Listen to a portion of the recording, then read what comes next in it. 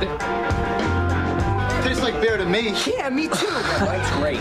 Tonight I feel ambitious and so does my Yo, I gotta have sex tonight. Thanks on the pedal.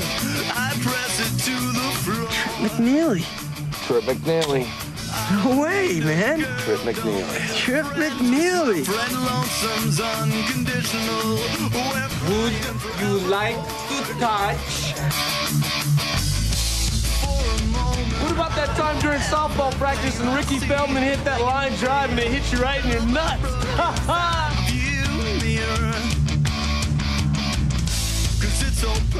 A sex machine. You're not here. I hear the changing gears. You're the one, Amanda. 80 on the open road. This is an open road. What is wrong with everybody? These are memories frozen in time, people!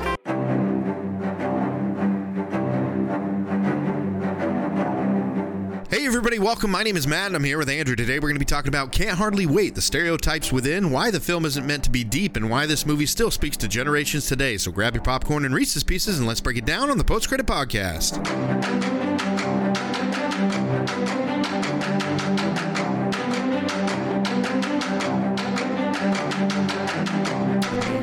Show or maybe in Big Bang Theory's that way too. How I Met Your Mother kind of like that. I mean, yeah, you got that one guy. I think it goes season by season. Like I would say in the very first season of Friends, from my limited viewing of it, like Ross, Rachel, and Monica would be like the leads. Well, right. But what I'm saying is like, how like watch Tenet. I don't know why we're talking about Friends. I know, but you watch like the movie Tenet, right? The main character is Denzel Washington's son. That that's the main character, or what is it? Pirates of the Caribbean's kind of different in that way, where it's got like two main characters, for the most part. So like, the first three movies, it's Jack, and then it's also Orlando Bloom's character. Yeah. Who are kind of like the main character. They share the main characters. Where this movie, it wasn't really a main. There was kind of. I mean, I get where you're coming from, saying that he's a main character. I'd say Pirates. I'd say Will Turner was the main character in the first one. Okay. Because it started off with him as a boy and all that kind of stuff and his journey. I'd say in the second movie, Elizabeth Swann was the main character because it had a lot of her, of scenes of hers. Like she went dark, going right? behind enemy lines. Like full on pirate. All this wench. kind of stuff. Yeah, and she strapped him up or handcuffed him to the thing. And I think the last one is all about Jack and whether he really wants to live forever. And then the last one is about Barbossa, technically, and his daughter, but his history. Yeah. But you see what I mean though with this, the way it's kind of set up is like TV shows, because it almost seems like a lot of the characters have a lot of equal sharing screen time, and they just flip to different parts and they do flashbacks and stuff like that. When in movies they don't tend to do a ton of flashbacks, but in TV shows it's rampant. I mean, it's full of nothing but flashbacks. But I kind of felt like this was set up as a TV show, and I get who you're saying that's like the main character, but I also think that Prest. Yeah, but I also can kind of think that Seth Green could be he's got a big chunk of the movie too. I could see that. Did you watch this with your family? I did. I had to kind of mute some of the scenes. I mean, not a ton of them, but But that's another thing I was going to say about this is it's not as a dirty adult movie as we started to get after this. With American Pie and Not Another Teen Movie and. All the things we have nowadays, like, I mean, first of all, what happened to teen movies? I think the last one we had really was like The Duff or something like that. Yeah, but they got this one that I keep messing with my daughter about watching, and because she's seen part one. It's called like The Kissing Booth or something, and she's seen part one, and she refuses to watch part two because she thought it was all ridiculous anyways. But I mean, some of the I don't know. I think Mean Girls was like one of the last really kind of teenage type but then that dramas. Duff came out like 5 years ago or something like that. They just don't but that really wouldn't do be these that anymore. popular anymore. Yeah. It's interesting because it's the reason. Like before this movie came, well, I should say before Scream came along, there wasn't really a targeted audience for teen movies. You know, studios, this is what the directors for Can't Hardly Wait have said too, is that, you know, studios hadn't, you know, they didn't have any movies coming out targeted towards, you know, just, you know, the big teen audience that they would get, or where it's just teen main characters. And then once Scream came out and it had all this that success, you know, suddenly studios were looking for all kinds of teen movies, whether it's teen horror, teen comedy, whatever, teen drama, Cruel Intentions, all that kind of stuff. But yeah, but I think Claire Danes was doing it before then too. You know, she's doing a lot of these type of, you know, like doing the Romeo and Juliet kind of thing. And well, I mean, you know, the Mod Squad, yeah, no Romeo My and Juliet So-Called stuff, Life. but you know, those are TV shows and stuff. But I mean, like the directors were saying, like nobody was doing this until Scream, and then Scream came out while they were filming this movie. And so they were, you know, they were like, yeah, this is gonna work out great for us. And then, you know, after this, then you got your She's All That, and your, you know, 10 Things I Hate About You, and all these others that kind of follow along with it. But also you gotta include stuff like I Know What You Did Last Summer. You know, some of these horror flicks too. That's really, what I'm saying. Scream started this it. situation. Yeah, Scream started it, and it went along with this. And then this was kind of bringing back the in the vein of Clueless and. You know, Dazed and Confused. How would you all that kind of stuff? Like, how would you label this? Because I was trying to explain to my wife that, you know, the type of movies we're going to be doing this month, and you know, the type of 90s teen comedy. 90s teen comedy, but it's kind of like, you know, yeah, okay, teen. I guess you could the 90s teen. I'd say the only thing that we're planning on doing is Varsity Blues. It's not really a comedy. It's more of like a teen drama. I mean, it's got some comedy in there. It's got a little bit, but I mean, these other ones are more focused on, like, you know, the slapstick antics of the 90s. They have dance numbers. Did you notice that that's what's big with these type of movies? And in this one, instead of having a dance number, this guy does Paradise City. Yes, and that's like the dance number of this movie or whatever. But yeah, and you know, it's my next question to you, because okay, so we're going with. Let me intro it real quick. Okay. So today we're going to be doing talking about Can't Hardly Wait. This movie came out in 1998. It was directed and written by Harry Elfont and Deborah Kaplan. I think Deborah Kaplan actually has a cameo in this movie as well. It stars Jennifer Love Hewitt, Ethan Embry, Charlie Korsmo, who you might know from Hook fame, Lauren Ambrose from 6 Feet Under, right? She's in that show. Yeah. Peter Fasinelli, also known as Carlisle Cullen. Seth Green, and we're gonna get into this, but this is like cameo city for this movie, and I have a list of them. But Jerry O'Connell. But yeah, so I mean, this movie is like it's like a time capsule of like fashion tropes, stereotypes, music, and like memories. It's not meant to be a deep character studies film. The filmmakers even said, you're not supposed to like get into deep character studies with these characters. Each one of these characters is a stereotype from the late 90s. Whether it's in movies or in real life high school, you knew one of these people or you were one of these people. And that's what I like about it, is like they don't try to be something else. It doesn't try to be some kind of deep drama movie with teenagers. This is meant to be a funny movie, a fun movie, and to represent all the different stereotypes and stuff. So, I mean, that's what I've always liked about it. What were you gonna ask me before I had to intro? Well, with these type of movies, so you called them what, like teen dramas? I say 90s teen comedies. Okay, 90s teen. Okay, I guess that makes sense, because if we call them teen dramas or teen comedies or whatever, and we're watching them now, it kind of sounds creepy. You can just say 90s teen. But if you say 90s, because I was a teen in the 90s, so. Yeah, 90s teen movies, and then you got, your if you want specificity, then 90s teen horror, 90s teen comedy, 90s teen drama. Yeah. Your drama would be like your Cruel Intentions, or what is it? Buffy would be your supernatural type. Buffy the Vampire Slayer, that kind of thing. Yeah, not the movie so much as the TV show, but that came out more early 2000s though. It was like around when no, that came out in '96. Buffy came out in 96. Buffy started in 96? Yeah, the TV show. The movies was, I think. Yeah, the movies was much earlier than that. No, I think it was like 91 or something like that. Yeah. Something like that. It might have been late 80s, But so who do you think, okay, for this type of movie, because it has its own niche, it really does. I mean, there's people that just love these movies. I grew up loving these movies. I mean, this is my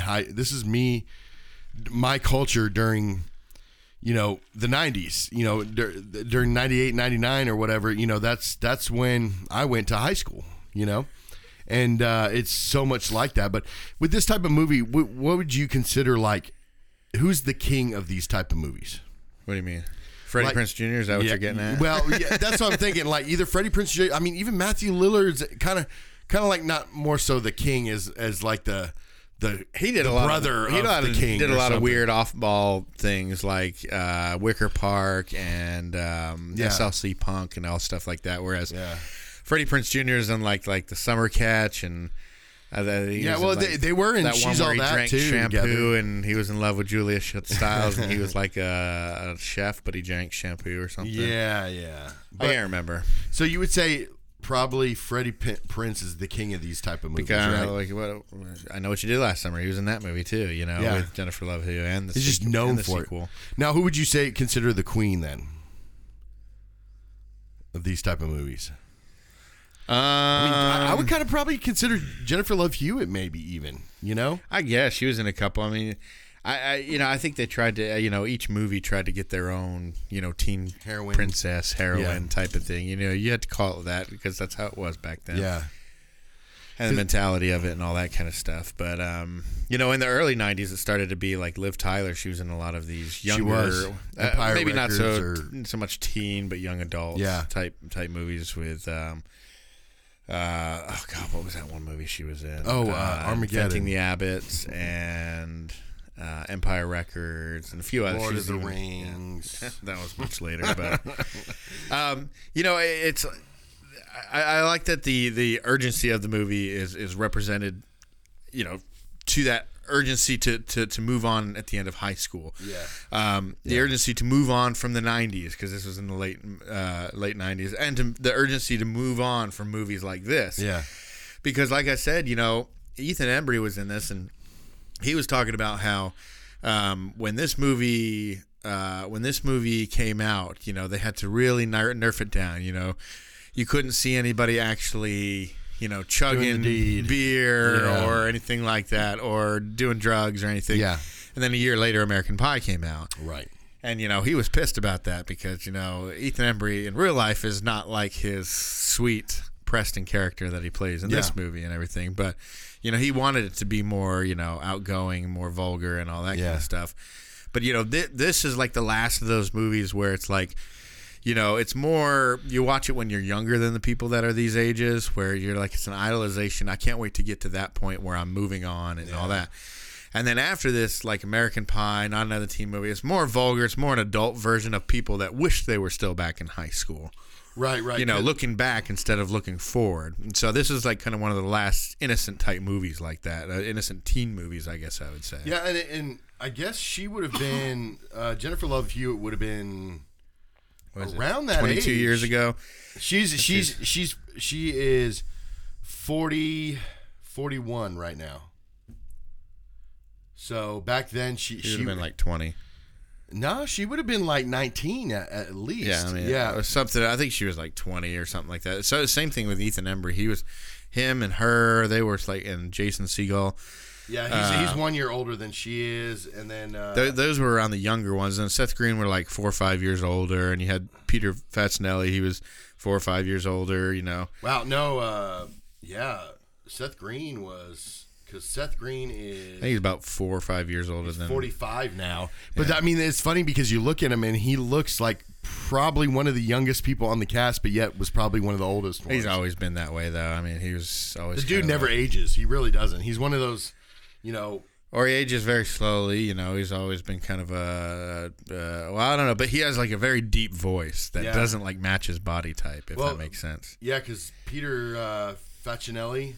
is actually only a year older than Seth Green, in general. I want to talk about these cameos that are in these movies. Yeah, I know you've been wanting to talk about the cameos. So let me just get out of the way because it's awesome.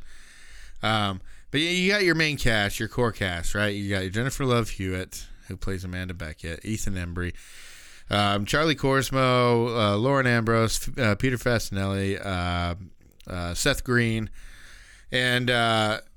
this is when you start to get into some of the other cameos of people that got like famous blew up after this, right? That's what you're talking about. Not so much cameos as like just the cast of characters, just people that showed up that you're like, wow, after this movie, they were... Because like what the directors were saying was that during this time, like we said, no studios were making movies for these age groups. Right. And so these people had no work. And so they were able to, everybody wanted to be in this movie. All these young actors, these late teen, early 20s actors, they all wanted to be in this movie because there was no other work. Yeah. So, they were able to get all these people who would eventually blow up. Jason Segel, Donald Faison, who ended up, he was, a Clueless alumni, right? Remember he was, what's her name? Well, I know, but starting with Donald Faison, he was, what's her name? Stacey Dash's boyfriend. Yeah. I can't remember what his name was.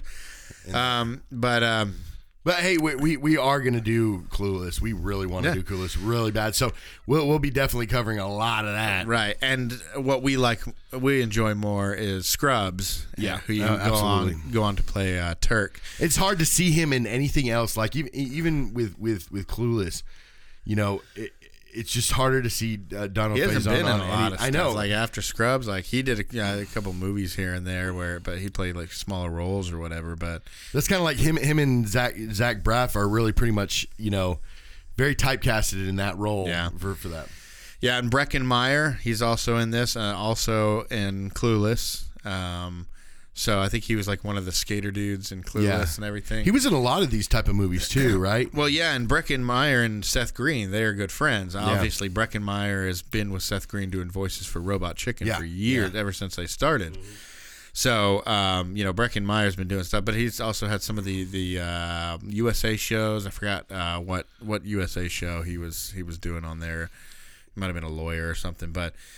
Jason Segel, Donald Faison, Breckin Meyer, Jerry O'Connell as the guy who is the king of high school the year previous and is now in college. Everybody idolized him, and he comes back and talks about how miserable it is in college. Dharma herself, Jenna Elfman from Dharma and Greg. Yes, she plays a dancer. Yeah, make sure you get that right. It's a dancer. Yeah. And dressed as an angel in this. Clarissa herself. Clarissa explains it all. Melissa Joan Hart. Who's also on, and she was also in a couple of these types of movies as well. Sabrina the Teenage Witch. She did for a while, Yeah. and she was actually doing that while she did this movie because they wanted her to be in this movie. But knowing that her schedule was Sabrina the Teenage Witch, the first one, not the one that's on Netflix right now. Knowing that she was going to be doing that, she asked to do just a smaller part, and she wanted to be the yearbook girl. Jamie Presley of My Name Is Earl and other things. Selma Blair. Eric Balfour, Selma Blair, Sarah Rue. Well, you just stop you real quick on the. I was done. Oh, okay. Well, with Eric Balfour, he's one of those actors that has never done anything outstanding, but he's been in so many flicks. He's never really done anything that's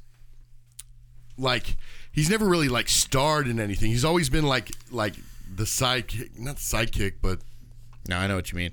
He was the one who a lot of movies. Who Leatherface took his face and his hair in the remake and stuff. Yeah. But that's what I'm saying. That's the type of actor. He's the type of guy that was in a lot of movies, just never really starred any. So he's probably kind of trying to think of another actor that's been like that. Ian McKellen was kind of like that a little bit, and then in the last 20 years he just kind of blew up. As far as his roles. Thank you, Lord of the Rings. Thank you, X-Men. Exactly. But he was kind of another one that was in a lot of films that just didn't really break out until he started doing American type films. But Balfour is the same way, kind of. I think. He was on. I can't remember which season of 24, but yeah. Yeah. I mean, but that's what I'm saying. He's kind of one of those actors, and they had a lot of these actors that are like that just kind of really didn't go, that just did pictures like that, where it didn't really blow up. Yeah, I mean, and that's the reason that so many people were here because before this, there was just no work for this age group or anything. No. You know, if you decide to watch this movie, don't take it seriously. You know, here's a spoiler alert. There's an actual UFO abduction at the end after we see a couple credits. We got like one of those mid credits scenes. Yeah. And so, I mean, you can't take this seriously. I think the filmmakers even threw that in just to show that you can't take this movie seriously. What they wanted to show was, first of all, they wanted to do, this was their first time directing. They wanted to do a movie they directed. They'd written a couple things. They wanted to direct. So they're like, okay, well, let's do a low budget.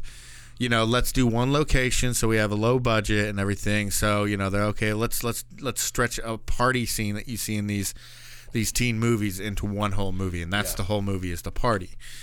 And so, you know, then they worked out the things in between it and everything. But, I mean, you know, all it's meant to show, it's meant to take you back to that nostalgia. It's meant to take you back to, you know, I knew somebody like that, or I know that, you know, all these different, like I said, tropes and styles and fashions and all that kind of stuff.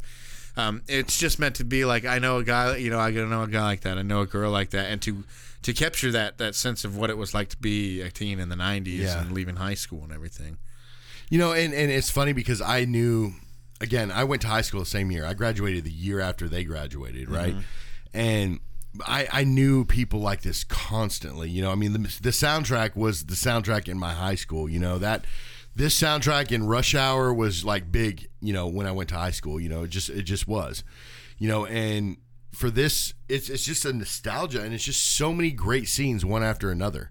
You know, it's not one of these movies where you're like, oh my gosh, this is just the greatest movie ever made, but it's also like one of those movies where you can watch it again and again, and it's like it doesn't lose any feel to it. And the funny thing is that, you know, I don't think a lot of people, if you didn't watch it when it first came out, you might not get it.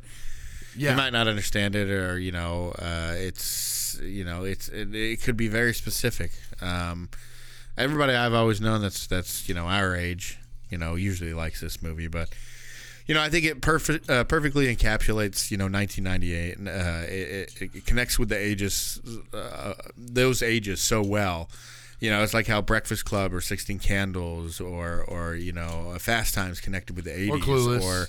Or how Clueless or Dazed and Confused connected with the early 90s and different things like that. So, you know, this is that other one, like, you know, Can't Hardly Wait, American Pie. Well, you know, Dazed that and Confused was more 80s, wasn't it? Or Dazed 70s? and Confused? Oh, no, that's early 90s, man. That was like a lot of grunge people in there and all that kind of stuff. I think it came out in like 93 or something like that. But yeah, I mean, you're like Fast Times, that was like a 90s type of thing. Yeah. So, but, you know, it was made for teens or people that were, like I said, that were younger, who couldn't wait to get to where these people are at, leaving high school or leaving the 90s or whatever it is. Whereas the more cynical films or the more vulgar ones that come out after this are really the more, you know, wanting to go back to the high school years, you know. Well, you could tell, like, you know, you could tell the people that basically, you know, once they got out of high school, they weren't going to amount to much. You know what I mean? And they were just, you know, when you're in high school, you just think you're going to grow up to be, you know, a famous person known around the world type situation. In high school, you know, you always have these high hopes and stuff like that. And I'm not saying they don't come true, but I think in the realization, it makes you realize, watching these type of movies, that, you know, life is more than just high school. You know what I mean? Back then, when you were in high school, it was all about high school. You know what I mean? It's all about, you know, you weren't looking so far into the head until, like, you know, 11th grade, 12th grade, and then you start looking really into the future. But well, that's one of the, that's like, it connects to one of the points that I was going to make here. He's, you know, Preston, he's an honest portrayal, because when we're that age or younger, you know, we misconstrue coincidence as fate. Yeah. You know, and our past, you know, passionate, you know, pursuit of life and love or whatever. You know, it's you know, we misconstrue all these different things that are just like, I'm eating the same Pop-Tart as somebody else. You know, that's a fate thing. It's a coincidence thing. But, you know, the stakes are so high when we're in high school, you know, because that's what matters, right? You know, for most people, and I don't think I was ever as bad as a lot of these portrayals are and everything, but for a lot of people, you know, high school is you know, it's their entire world. They can't imagine anything beyond it. Yeah. So everything's important here. But you know, And so somebody who you know, somebody who has these feelings like Preston does about, oh, this must be fate, because he's just like, it's like love first sight thing, and he, you know, falls in love with her as soon as he meets her. You know, he's got to be like, he's got to blow everything out of proportion, almost to a creepy point. I think every single character in this movie did that, though, in a way. Because, like, I knew people, somebody in my high school was exactly like every single one of these characters, but not to such an advanced degree. Like, you had your, you know, I'm sure at some of your high schools you had your Seth Green type characters, and as outlandish as he was, you had that type of character, you know. And I feel like, I'm not sure if I ever remember anybody like that, though. But that's what I'm saying. Like, it was all like enhanced, you know. They were enhanced with, yeah. Even Preston was enhanced to a point where it was like almost obsessive. I mean, it was obsessive, but you know, I mean, yeah, okay, if you're attracted to somebody and you know, back in high school, yeah, you know, you get to that point, but I don't remember anybody writing letters and you know, revising letters for, you know, several years or 3 years or whatever, revising a letter to give to somebody. You know, I could never see anything like that drastic in that. I mean, it was like, seriously, it was enhanced. You know, the personalities were enhanced in this movie. Because I knew people that were like this, but not to that degree. Right, and they're like stereotypes. Like I said, their personalities have become these stereotypes, and that's what they were trying to represent. They weren't trying to create any kind of characters that you can get behind who have a history. It's like, let's create a character that's just very, you know, surface level, and so you can put whoever you have in your mind in those stereotypes. You know, you're not really laughing or rolling your eyes or empathizing with, you know, any of these particular characters on the screen, but you're empathizing or you're rolling your eyes or you're laughing at the stereotypes, what they represent, and what they represent in your mind and in your experiences with other people. And I feel like, you know, I love when a movie is complete. And what I mean by complete in my mind is everything happens at the end of the movie that you expect to happen. Like, that you want to happen, it happens. You know, that's what I feel like makes a great movie, is that when it's a complete movie where you're like, okay, I really hope this happens and this happens and this happens, and all that stuff happens because it's a completed movie. Like they don't leave it for a part two. Like, there's no way that they could do a part two. I mean, not when they do epilogues. Right. But what I'm saying, epilogues, it's like, well, they already told us what happens later on. Like American Pie is basically in the same exact category as this movie. Okay. The only difference is they have sequels. They have sequels that they go to college and then they get out of college, that kind of thing. And I kind of feel like that's not. It doesn't really work. Besides maybe horror movies, it's really the only time that formula works. I think, is having sequels to movies like this. Yeah. I Know What You Did Last Summer. You can make sequels to that. Scream. You can make sequels to that. American Pie. They made sequels and. They were good, but they weren't better or worse than the originals. Open and shut thing. Yeah, exactly. They're open up to word. Here's the story. Here's our characters. Yep. We're not expecting you to dive deep. Let's just have some fun. Yep.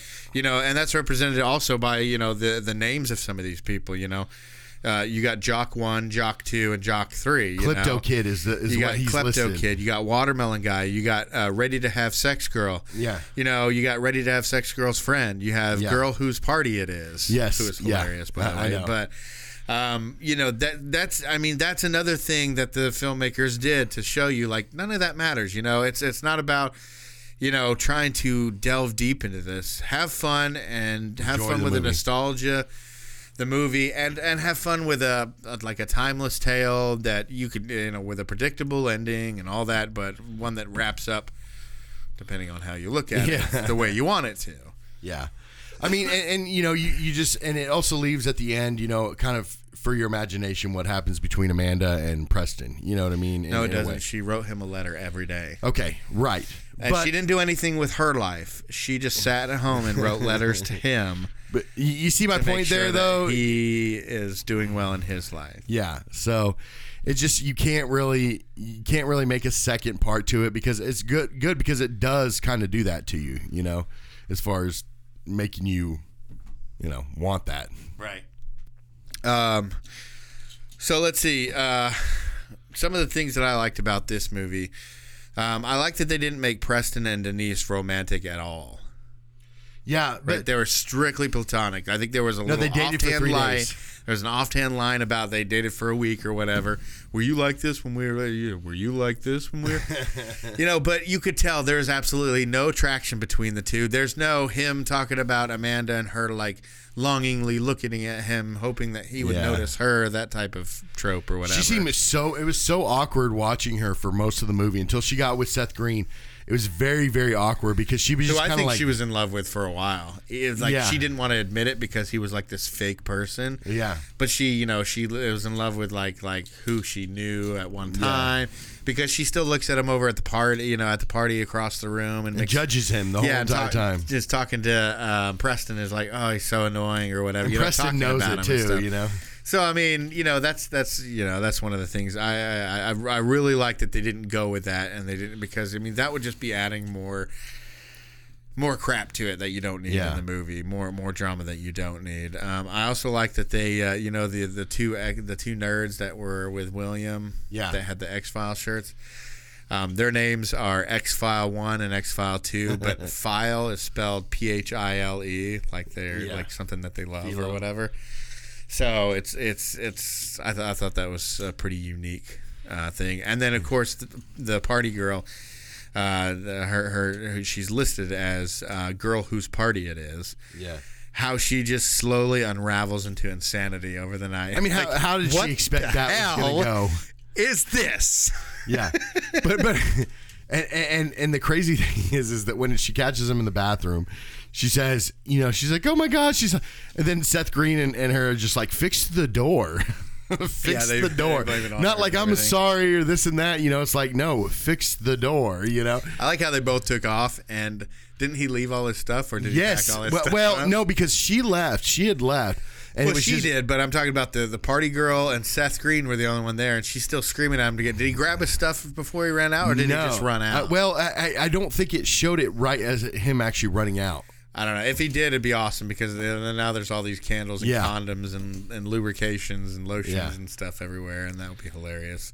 I just thought, she was just very awkward throughout that whole scene, though. Before she, was in there in the bathroom with Seth Green's character, and she was just very awkward sitting on the couch by herself, and it's just like, okay, and then seeing, I thought it was hilarious about the guy trying to, and see, I've heard these conversations before. I mean, I wasn't actually talked to with these kind of conversations, but well, you should break up with your girlfriends because we broke up. I broke up with mine and all this other stuff, and we'll have a party and hook up with college chicks. Most guys would be like, "What? What are you talking about?" Yeah, I mean, and then especially like their girls are like nothing but like helpful and loving towards them, and they got them tickets to Pearl Jam and all that. Where and Amanda probably would have been the same way, but it was better probably for Amanda that all this happened, in the long run, because he was the ultimate. How many relationships you get like that where like November, Christmas break, they're breaking up because in their freshman year because they're long distance or whatever. Yeah. So, he wouldn't have been faithful anyways. What would you, I guess you'd say your favorite parts about this movie are? Favorite part or? I'd have to say when he is talking with Jenna Elfman. Like I was telling my wife about this. I was like, this is probably I think it's one of the greatest scenes in the whole movie is where she's talking to him. Oh, I'm the weirdo.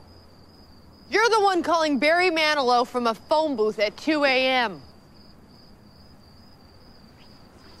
You're right. I'm a total loser. And, kind of making him realize that, this is her life and that she obviously has regrets. And he basically telling him, which shows the talent of the filmmakers too, because if they're not trying to make a deep movie, but within the 10 minutes that Jenna Elfman is in this movie, she's giving you this character depth and things that you can see behind her eyes without her even having to say anything. Because have this random stripper or dancer come up and give him advice. And just sitting there and she's, really just kind of basically telling Preston, say, hey. The point is, I totally realize, fate. There is fate, but it only takes you so far because once you're there, it's up to you to make it happen. You are so definitely right. I know. So look, don't you make the same mistake I did, okay? Because if you really want to be with him, then you get back on that phone and you call Barry Manilow and you tell him how you feel. Make a conscious effort just to put yourself out there. You know what I mean? And you know, you could tell that she had a lot of regrets. Yeah. You know, that she's not somewhere where she wanted to be in life after high school. And she was just trying to portray to him saying, hey, you don't want to be where I'm at. You know, you don't want to have all these regrets that you didn't take that step, and talk to that person or whatever. You know, she was just real big on that. And I thought that was the best scene of the whole movie. How much was the fact that we didn't have cell phones back in the day huge plot point of so many different movies? Oh, man. Like they couldn't get to a payphone in time.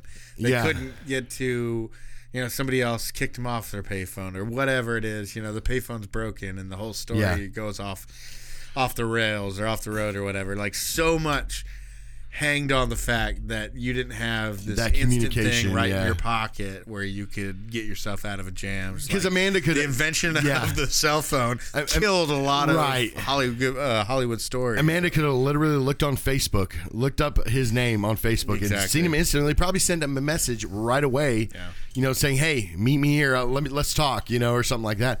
But, she's searching around the party. She didn't even know what he looks like. That's one of my favorite aspects of the movie is that she gets this letter. Who knows what it says? And it doesn't, like I said, it doesn't matter because it's a prop. It's like the Holy Grail. It's just a thing in the movie. It's a suitcase from Pulp Fiction. Exactly. It's a thing in the movie where it really doesn't matter what's inside or what it is. It's what it does for the characters, for the story, and everything. So, she's running around the house and looking for Preston and like. One of the coolest parts is when she finally gets tracked down by the yearbook girl and looks through it. Like, oh wait, let me look, and then she looks and sees it's the guy that she just chewed out and everything, and she's like, oh shit. But at the same time, can you blame her though? No. The way she acted. I mean, she with was him trying coming up because after that, it was like she had just broken up with him again, or they had their argument with. Mike Dexter, and so she walked away. Now she's getting hit on by everybody. Watermelon guy, this guy, that guy. The guy bad too. It's not like even like I stoner thought dude you were staring cute. at her boobs. Like I know. He goes, I just wanted to say, you're so hot. Just staring at her and everything. And so she has all these guys, and then he comes up and he's like, Amanda, I love you, and she's like. He probably should have said that in the first place. And he goes, whoa, he goes, I know how that sounds. And like, he can't even get out what he wants to say. And she just loses it. But no, you could not blame her because, the crap that she was getting at that party. I mean, within 5 minutes nowadays. of each other. Yeah, within 5 minutes of each other, or these even scenes. less. Yeah, I mean, it was just sexually harassment until she got to that place where she could go downstairs and him say that to her, And it creates that foil that they call it the end of the second or third act foil, where it's he's finally come to this point, and he gets completely knocked down, and everything that came before it, everything leading up to it, it's just dashed because he's thinking, I didn't consider that she would completely hate me, and that's what he thinks. Now for her, she just has this reaction because people are going off.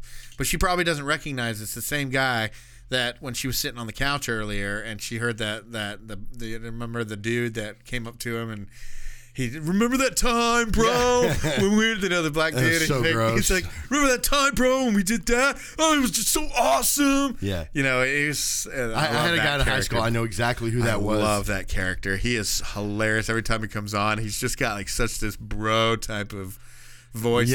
But I mean, remember, he's telling these funny things about Preston, and she's laughing at it. She thinks it's cute. She thinks it's kind of endearing, adorable, or whatever. And she doesn't realize that whenever she's yelling at him because she's just blind with rage because these people keep hitting on her and coming after her and all this kind of stuff. But he just thinks, I didn't consider that she wanted nothing to do with me, and she would think that I'm pathetic. Now, some of his things that he's doing throughout this movie.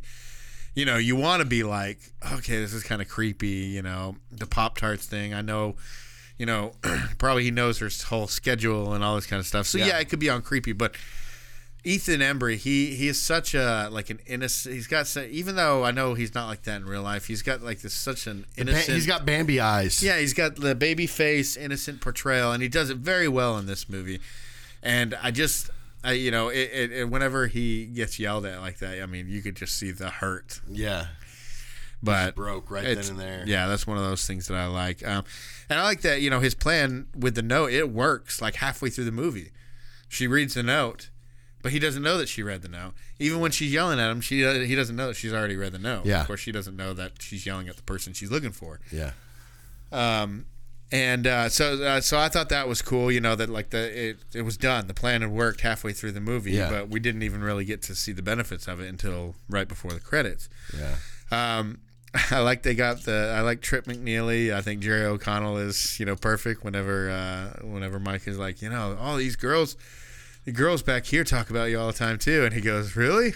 Which ones?" He's just kind of like gazing off in the distance and stuff. But you know, I thought there was guys like that in high school. Like they were people college. that would come back to the parties. Yeah, and stuff. They would come back to, and we would see it all the time. But you knew that person, who that person was. They were popular in high school, and they get to college, and then they just get lost. High school was their peak point. Yeah, they get like lost in the crowd at that point once they go to college. So they come back for that adrenaline rush again, you know, but you knew people like we knew people that would do that, you know, or we go to a college party or something like that, you know, and there was always those guys there, and it's just it's so true, you know. This movie, there's a lot of truth to it, you know what I mean, and you know, seeing the kid from Hook was just hilarious. Yeah, I mean he you know, like when they were running down his accomplishments, it was like valedictorian, head of the Chinese language club, German language club, or whatever else like this. You know, I mean,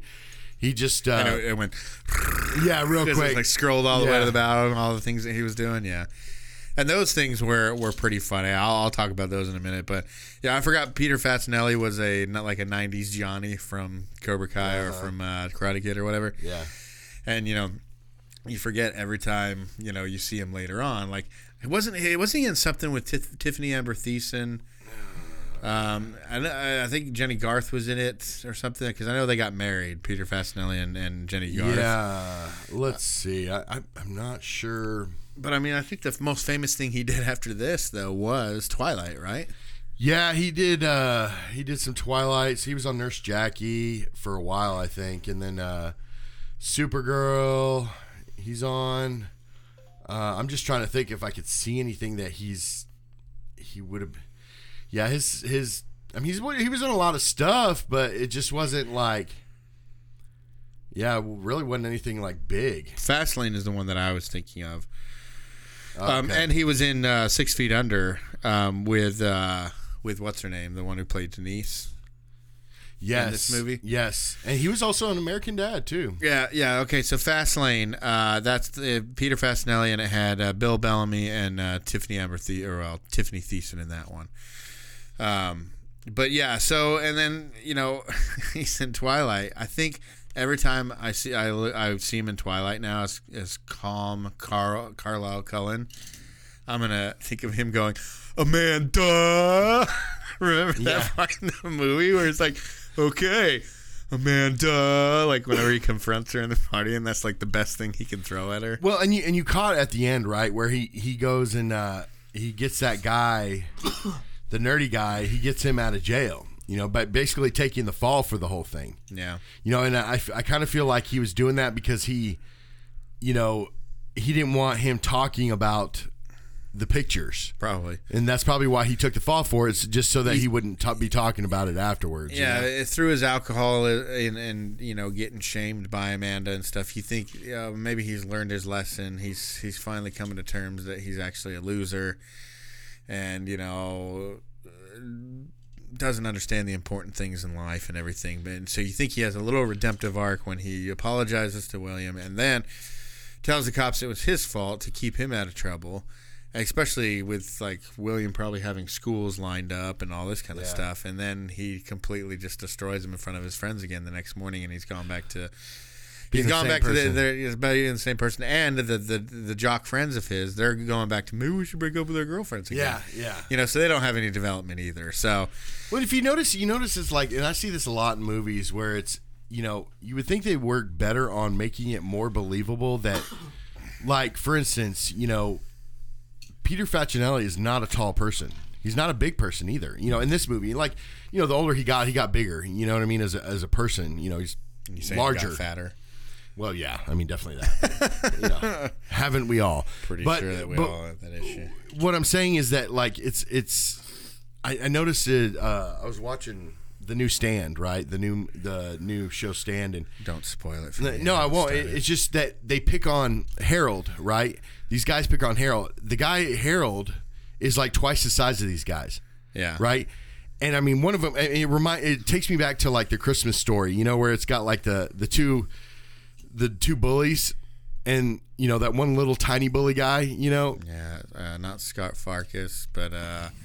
Grover or something. I can't remember. Yeah, but he, it's you would think they would work a lot harder on making movies a little bit more believable in that sense. It's like the bully is, skinny, scrawny, and real tiny, where the people they're picking on are just like giants. You know what I mean? It would take like an arm swipe. It's the same thing watching battle. Fast Five, watching The Rock and Vin Diesel fight, and to think that Vin Diesel that's what I'm talking any about. believable chance against The Rock. This is what I'm talking about. I mean, Peter Facinelli is not that big of a guy. Even the guy that was playing the nerd was bigger than him. You know what I mean? I mean, he's tall. Yeah, he was taller than him and everything.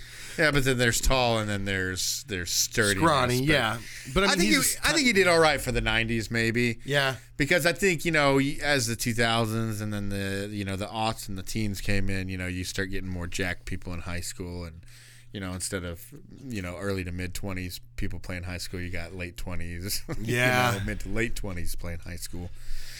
Yeah, but he could have gotten a better. But I think he adds just the right level of menace. Yeah, to I Mike. I get that. And but yeah, the epilogues are very they're very biased, and you can tell like what type of people these filmmakers probably were in the school.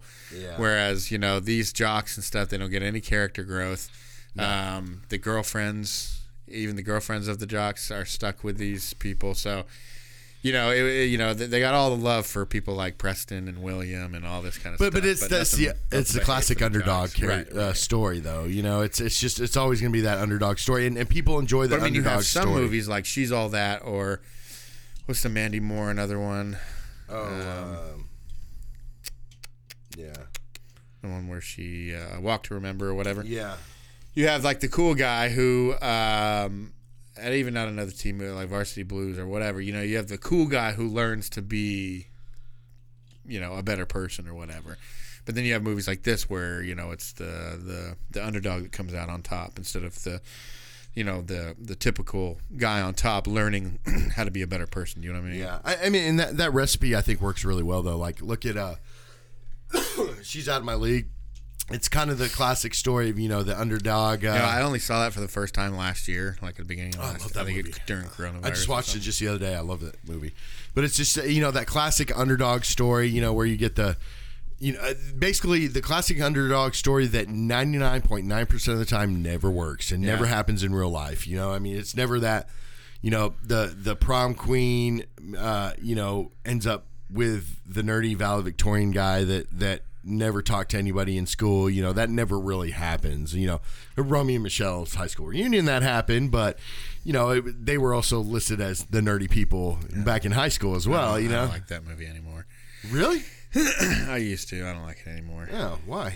Yeah, just have my own issues with it. But go ahead. You know what I'm saying? That classic recipe, it doesn't work in the real world. But that's why people want to see it on the movie screen. That's why you want to see that the underdog story. That's what people go to watch movies for, really. I mean, whether it's a superhero movie, a drama, whatever, a war film, it's always about that underdog. Well, I mean, they can't. It's about moving on, right? That's what this is about. It's really about moving on. Pretty much all the characters on this are ready to move on. Mike, he's ready to drop Amanda and get on to college, and the jocks are coming Except for along Amanda, with him in a too. way. But Amanda she's ready to move on past being labeled as Mike's girlfriend. Yeah. That's all she's known, Yeah. but she just doesn't know how to move on. Mm-hmm. Denise, she's ready to move on.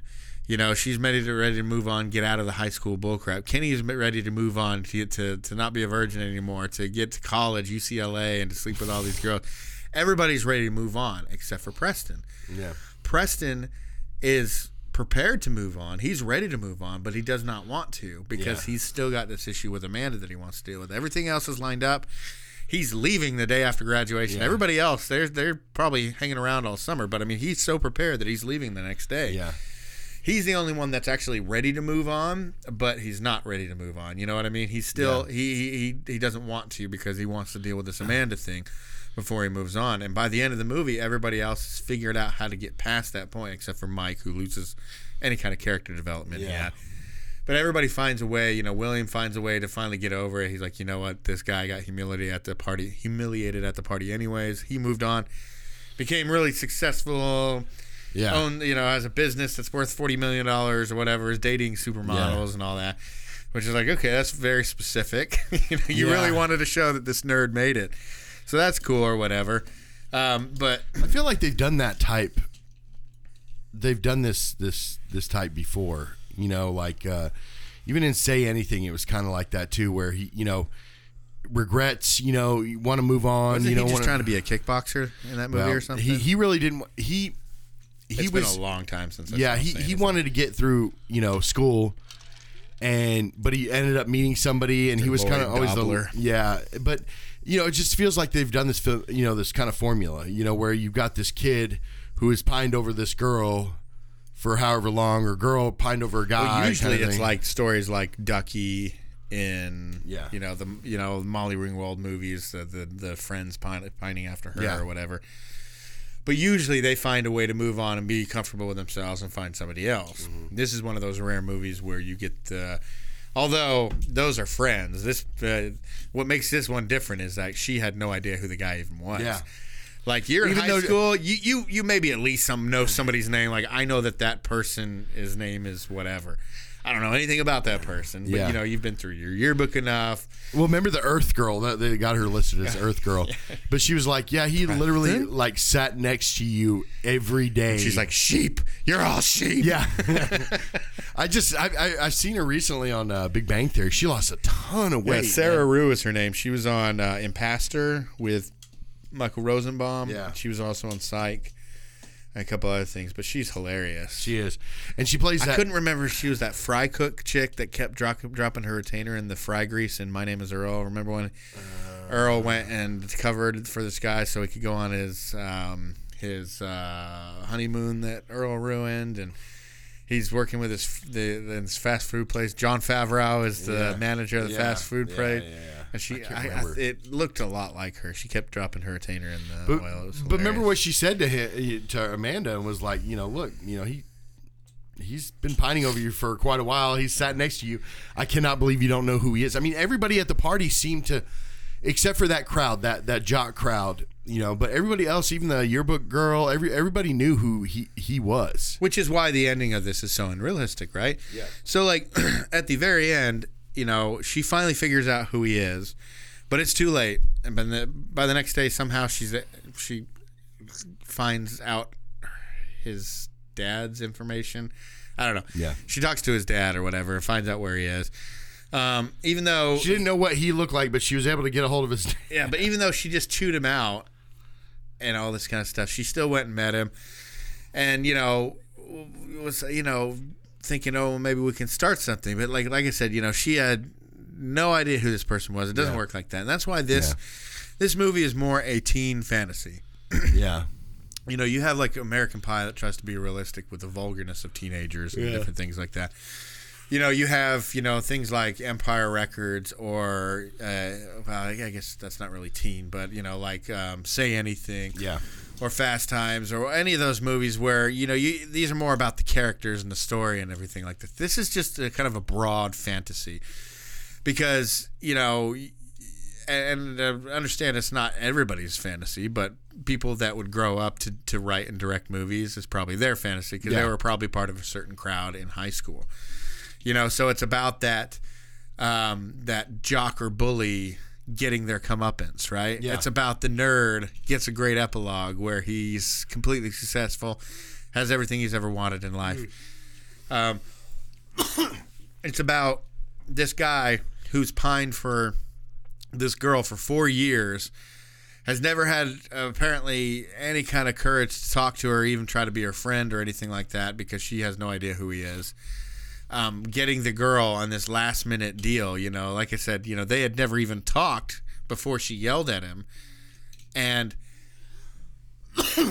excuse me, she had never even talked to him before she yelled at him. And suddenly they're at the next day, they're at the station and they say a few words and then they're making out. Yeah. So it's about this girl who lost a friend that she crushed on when she was younger, reconnecting with him and hooking up, but being, the dominating part of their relationship and controlling that part of their. So, it's all of these fantasies, things that probably wouldn't really happen or even happen in a movie, but you're tying up things nicely. The bad guys get their comeuppance, and, it ends not believably, but it ends like a sweet ending where you're like, that's how I wanted it to end, Well, what was your favorite part? I mean, I don't think I asked you that. The end. The end? Okay. When she comes to the train station and that Only You song plays where it's like, dun-dun-dun, dun-dun-dun. But yeah, she comes in and the way he gets up, he goes to leave and he gets up and she goes, Excuse me, I think you dropped this. What are you doing here? Well, I talked to your dad, and he told me that you'd be here, so I just thought that I would... That's my letter. Thought it was my letter. Yeah, of course it's your letter. I mean, He plays this innocent thing so well, just like he goes, you found my letter. The way he says you found my letter, he's just like, feels like he's having an anxiety attack and he's about to start crying and stuff. And then he's just kind of like, she said something, and he kind of looks, and then it dawns on him. You could see it dawn on his face, and his face goes... Did you read it? Yeah. Let me just say that I don't know what I put in that letter because I wrote it so many times that it... Thank you. Thank you. And especially knowing how Ethan Embry is in real life, he plays that innocence so well, just like this innocent kid that... he wasn't trying to get with her. He truly did like love her from afar and all this kind of stuff. And all he wanted was a chance to talk to her. And now he's getting this chance. And then he runs after her. I mean, you're welcome. So, you're leaving now? God, yeah. It's just, Really bad timing?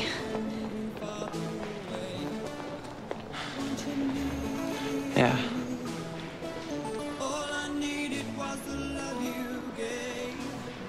I've got this workshop, with Kurt Vonnegut, and it's my hero, and Wow. That's great. That's really great. Congratulations. Thanks. Well, you should probably go then. Maybe it's better this way. Maybe I should just be single for a while or something.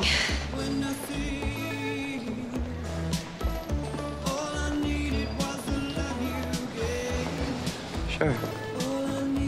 Maybe it's like you said. All this happened for a reason. I said that, didn't I? Well, Preston, good luck. Yeah, you too.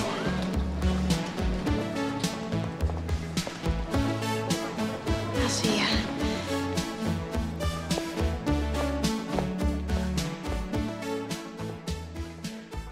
And they kiss, and it never really says what happens to him later on, but I don't know, maybe just the nice fantasy of that, and the nice the happy endings, because it's more realistic to not really have a lot of happy endings, but I miss movies like that. I do too. I mean, especially movies that, again, like I said at the beginning of the podcast, it's or in the middle, whatever, that it's a complete movie. You know what I mean? It's just everything had an ending to it. You know what I mean? You didn't really sit there and wonder well, I wonder what this person, got up to, that kind of thing. I mean, they ended it the right way, I think, and it's what again, the completeness of it. But one thing I love about, and we're going to be doing these 90s romantic comedies or whatever this whole month, and that's what I love about all these movies. Just the soundtracks are just amazing. It takes you back to it really does. That time in your life. As you get older, and for those older than us know, those younger than us will know or are starting to realize that this doesn't work for everybody. Some people didn't have very good childhoods or whatever. But in general, for the most part, I mean, it's like Andy from The Office. I wish you could know that you're in the good old days when you're in the good old days. Yeah. So it's and not that our lives are miserable now. We're just at different parts of our lives and everything. But we have good memories, based on good times in high school, bad times in high school, and everything. And especially with a soundtrack like this, it's one of those those movies that's like identified by its soundtrack. I wanted to call this Eve 6 the movie, or even Blink 180. I think there was like a couple Blink 182s. I know there was at least 2 Eve 6 songs. The first one that starts out was the Open Road song by Eve 6, and then Inside Out plays, which everybody knows Inside Out by Eve 6. But then, when Damn It plays at the end by Blink 182, and Smash Mouth is in there, especially during the Paradise City, which I stuff. Can't stand. Paradise City. I hate that. You're song. not a Guns N' Roses fan? No, you know that. I didn't can't know that. stand Guns N' Roses. I refuse. Know you were Guns N' Roses. I know you don't like a lot of hair bands, but I don't. But Guns N' Roses is the worst. They're the worst. Just because of Axl Rose's voice. I apologize for anybody that likes Guns N' Roses. I just can't stand them. To be honest, I don't like Axl Rose's voice. Yeah. I understand that. I mean, that's like I don't. I mean, that scene was great, and him singing to that scene was amazing. I'm a huge fan of rock music, and I've been in that community for so long. But I've always said I cannot stand Metallica. I don't understand people. I like Metallica. Like I understand, like they have a legacy, and they paved the way for a lot of people and everything. I just don't enjoy their music at all. I don't enjoy James Hetfield's voice or anything. That's I'm with Axl. But Metallica, I love it, and I really can't stand what's his name, Lars Ulrich. Oh. See what you got to do here with the drum set is you got to tighten the drum heads. Are we talking about Christopher Walken? Don't steal my music, Napster. That's that. Anyways, I was gonna say that the end part and the girl whose party it is, her just slowly losing her mind throughout the whole party. She starts out dressed like she's having a prom party, right? Yeah. Not like so it's going to be some kind of a rager. She should understand it is. And I like how it starts out with all the whispering that kind of sets up the story before you see any faces. Yeah. And you understand that Mike Baxter or Mike Dexter broke up with Amanda, all this kind of stuff. But then it also says, whose party is it? It's that one girl. Remember, she's got the big thighs and everything like this. like it's like people don't like this girl, but they're gonna go to it because it's a party. Yeah. And so they don't mind going there and trashing the house. I mean, and she's like crawling around looking for poop. Happen? The source of the poop Somebody smell. sets a thing on fire, the curtain on fire. Man, it was hilarious. And I like the band the little sub story with the band breaking up and getting back together, but before they can click in, 1, 2, 3, and the cops break in. And Charlie Korsmo had some great quotes, I thought, throughout the movie. I gotta look some of them up because it was really good, really good, really good. Really good. No, he had some good ones. I didn't know if he'd I don't know. My opinion with the guy who plays William goes back and forth. Obviously he's over the top.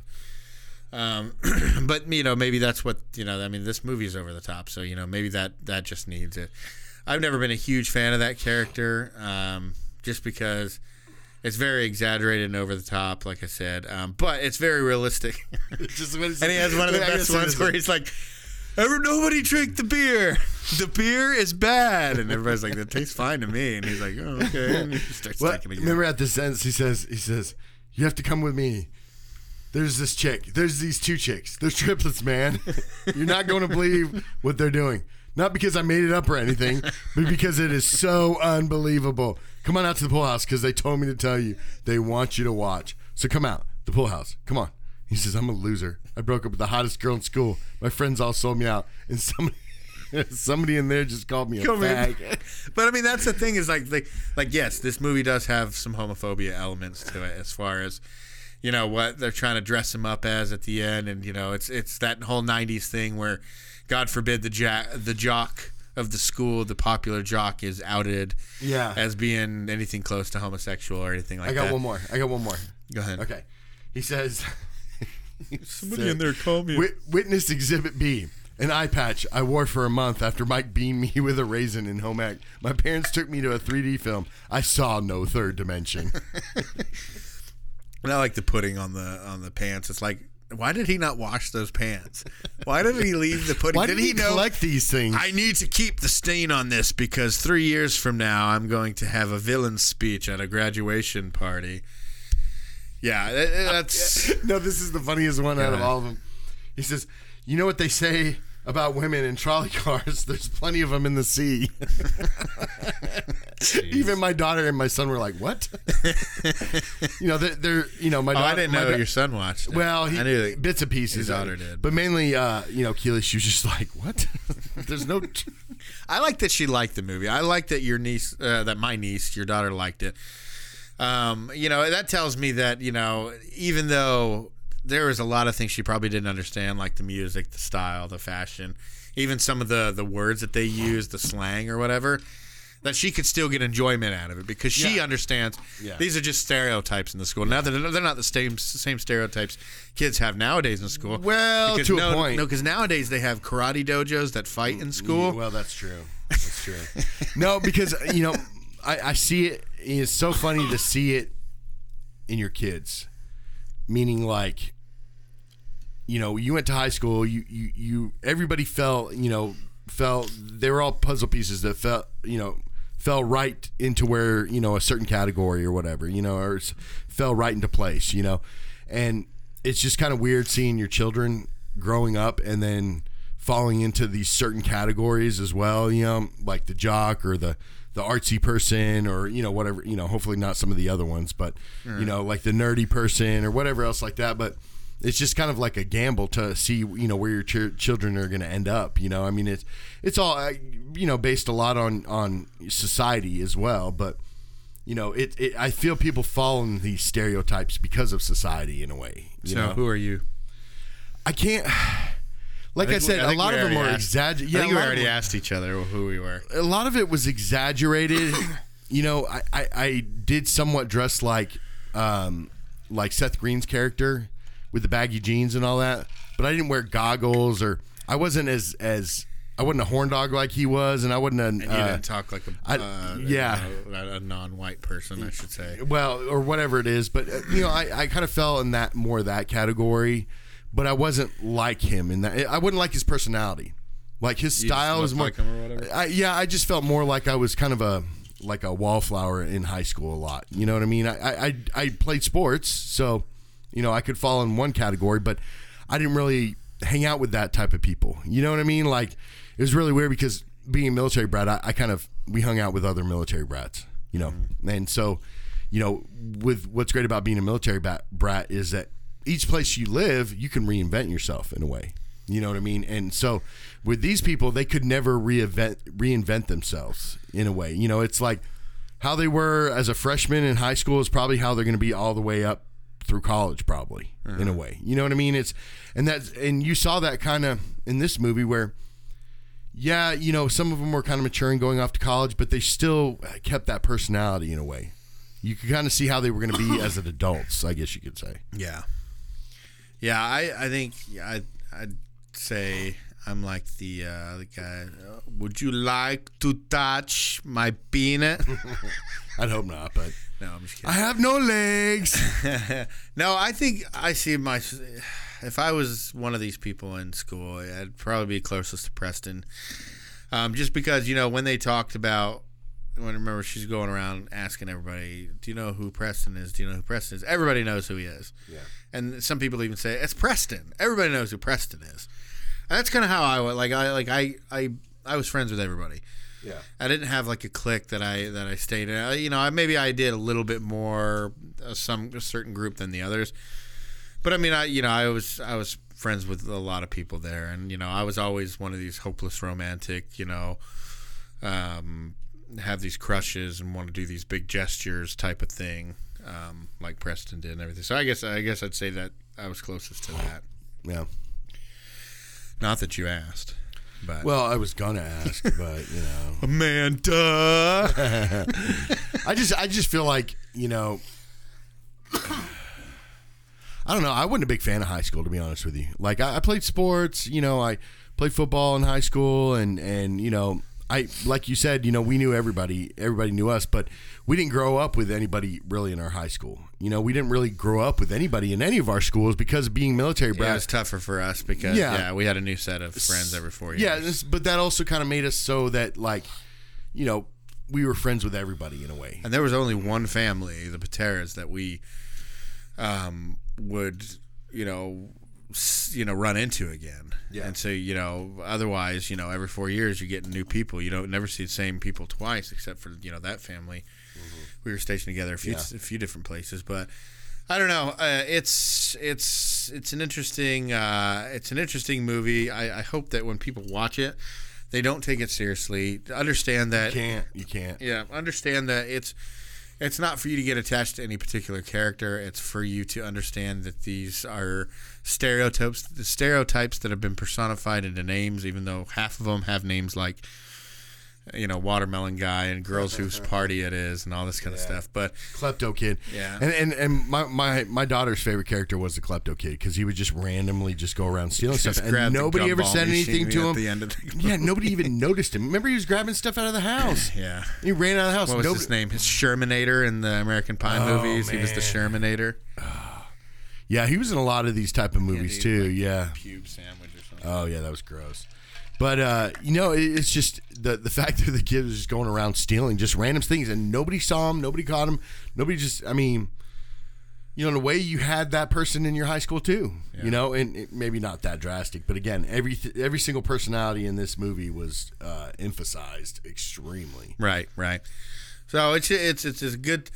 If you want to know what the late '90s is, or what the late '90s was for teenagers, watch Can't Hardly Wait. It's a very good representation through the music, through the fashion, the style, through the personalities, the tropes, the types of characters and stories that people were into, the types of movies that these teens were into, or teens in general were into during that time. This is a perfect encapsulation of that, and it has a kick-ass soundtrack. So go listen to it sometime, and stick with us this month. We got a few more movies coming up, and as we go on, we will be announcing each one on our social media platforms. So visit us there to see what's coming up soon. Our social media, you can find us at The Post Credit Podcast on Facebook and Instagram. On Twitter, we're at The Post Credit. Our email address is thepostcreditpodcast@gmail.com. We have a website. It's www.thepostcreditpodcast.com. Have some good information there, and you can find us on YouTube as well. So look us up. Stick with us this month. We should have a good time talking about some great 90s movies and some great 90s actors. Some who we've lost between then and now. So should be an interesting time. Have some good episodes coming up. We appreciate you guys listening, and we'll see you next time. And throw me a bone.